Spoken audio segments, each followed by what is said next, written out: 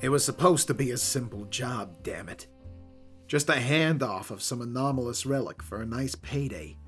We should have known that the deal had gone sour before we even stepped in the door. I even mentioned that something was fishy as we were pulling up to the warehouse, but Sid just flashed that winning smile of his and told me I should know he always has a plan. Rook just let out a deep, rumbling chuckle in response. Sid nearly jumped into the back seat as he berated Rook for a few minutes before he finally calmed down and we could get to business. Sid was decked out in his usual suit fashion, opting for a red jacket for this job. In contrast, Rook wore a simple black shirt and that broad-brimmed fedora. Like Rook, my style rarely changes from my sky blue jacket and white pants. I've never been partial to suits as they restrict my movements a bit, but Sid always insists upon it. The guard at the door had eyes on us as soon as we entered the main yard, though I'm sure Rook had noticed him back in the car, as I had. Of course, he wanted to confiscate our weapons, which Sid and Rook obliged, by each handing over one of their weapons. The other hidden weapons made such a simple formality. For myself, I didn't even need to threaten the man. A simple denial and a hard look were enough to get the man to back down. He must be new. Inside the warehouse sat dozens of crates of varying sizes, no doubt all full of anomalous artifacts of some type. In the center of the room was a large table, surrounded by chairs, several of them already occupied. At the head of the table sat Donovan Riale. He was an up-and-coming dealer within the anomalous community, and his rapid success showed in his arrogance. Rook and I had already counted the half-dozen men up in the catwalks, and the 4 in the shadows around the crates. Counting the 3 enforcers sitting at the table, that made 13 goons we might have to deal with. I'd count the one at the door, but I'm certain he'll run off at the first sign of trouble. My mouth barely moved as I shared a few muttered words with Rook. I don't like this. Yeah, Sid. They got mooks all over the place. Calm down, guys. I told you, I got a plan. Rook and I shared an all-too-common look as Sid butted into our concerns. My hand gripped the handle of my cane a bit harder at Sid's swagger and assurance. Rook's fingers were twitching but didn't make a move toward the hidden gun under his left arm. Donnie, old pal, how the hell are you? I don't think we've seen each other since that job in Backdoor Soho. The look that Donovan cast Sid's way held little more than contempt and a fraying patience that only held because of the prospect of a payday. Yes, inside. I remember that particular deal. Intimately. As I recall, our transaction went quite smoothly. However, when the UIU showed up to bust up the scene, you 3 immediately ran when you saw that Pops was leading the charge, leaving us to deal with those zealous, underpaid idiots. For once, Sid's haughty attitude faltered. A nervous cough came from him as he pulled lightly at the collar of his shirt. Oh, yeah, that. Well, you know how these things go sometimes. When the feds bust down the door, it's every man for himself. As Sid was speaking, he was using his usual flair with dramatic gestures and bombastic philosophy. While it grated on me, it did always give Rook and I a chance to watch the scene while Sid did the dealing. As it was, both of us were acutely aware that the 12 goons had moved out of the shadows, and they looked ready for something. Oh, inside. It's funny that you say that, because I couldn't agree more. It was always so quick when things go to shit. Donovan had finished his statement by drawing a revolver and leveling it at Sid. At the first sign of the metal flashing in the warehouse lights, I was moving.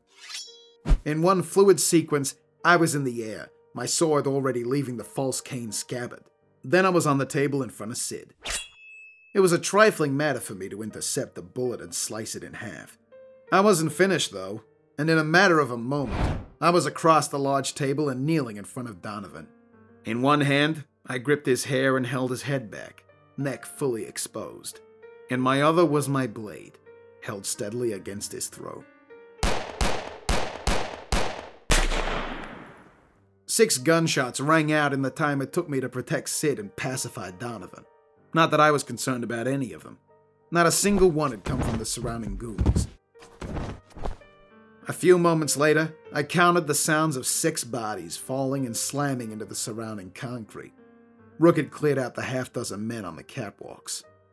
A familiar laughter rang out behind me, and I was soon joined by Sid as he popped up on the conference table and took a long, exaggerated stretch before gingerly strolling down towards Donovan and I.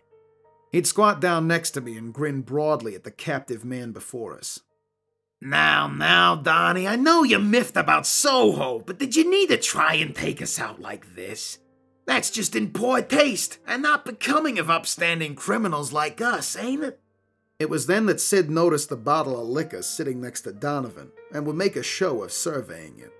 Well, shit, would you look at this? 160 proof. Donnie, you're really looking to have a good time, ain't you? Oh, and it's dwarven fire whiskey, too. With more flourish, Sid produced a handkerchief from inside his coat and poured the whiskey on it to soak it a bit. He'd considered the soaking rag in the bottle for a few moments before shrugging and raising the bottle in a salute, then taking a long drink. The plume of smoke that rose from his mouth was proof that the liquor was genuine dwarven fire whiskey. Oh, hot damn! That'll really get your engine running. Cammy, you want some? Hands are full. Oh, yeah. Right. Rook? Kinda making sure you don't get put full of holes. Well, fine. More for the pyre. Sid's eyes leveled with Donovan's, and that playful smile spread back over his lips.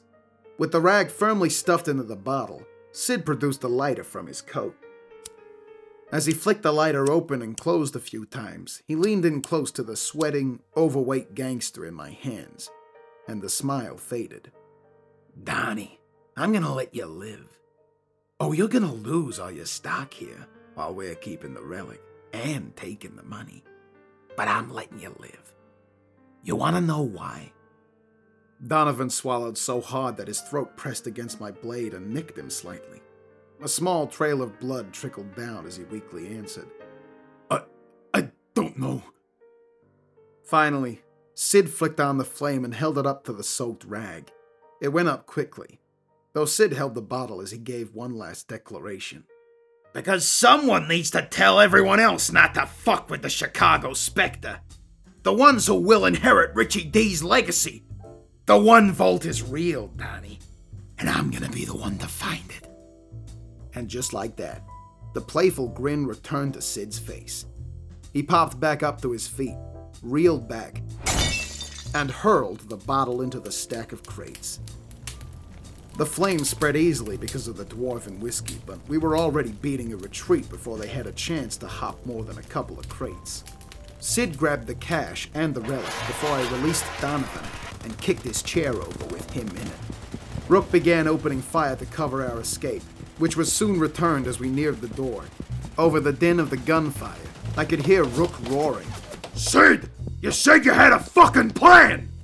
In his usual fashion, Sid let out a cackle as he returned a few shots of his own. What are you talking about? This is the plan! We barreled through the door with bullets flying all around and quickly beat it to the car. It would have been suspicious to leave the engine running, but I had left the keys in the ignition in case we needed to beat this likely retreat. The engine was roaring to life as Sid and Rook hopped in, and I was already redlining the engine before the doors even closed. Donnie's boy at the door had closed the chain-link fence behind us, but it was barely of note as I slammed through it, turned the wheel, and skidded us around onto the main road. I hadn't driven more than a mile before Rook slapped my shoulder and shouted, Hey, that's the fucker with my gun! As I thought, the kid at the door had taken off at the first sign of trouble. Although Donovan was surely a few dozen seconds behind us, I slammed on the brakes and we skidded to a halt beside the runner. Guns! Now! Rook simply growled at the fledgling goon, and he was instantly fumbling in his pockets for Rook and Sid's guns. Good. Now fuck off and get a proper job, kid. With a quick flick of the door handle and a swing of his arm, Rook slammed the door into the kid and knocked him off the road into the muddy ditch below. With a shared laugh, we sped away down the highway and left the blaze of the warehouse behind us. Though, Sid took a minute to hang out the window and look back as the flames found the rest of Donovan's liquor. I could only see the explosion in the rearview mirror, but fuck me if it didn't look like a job well done.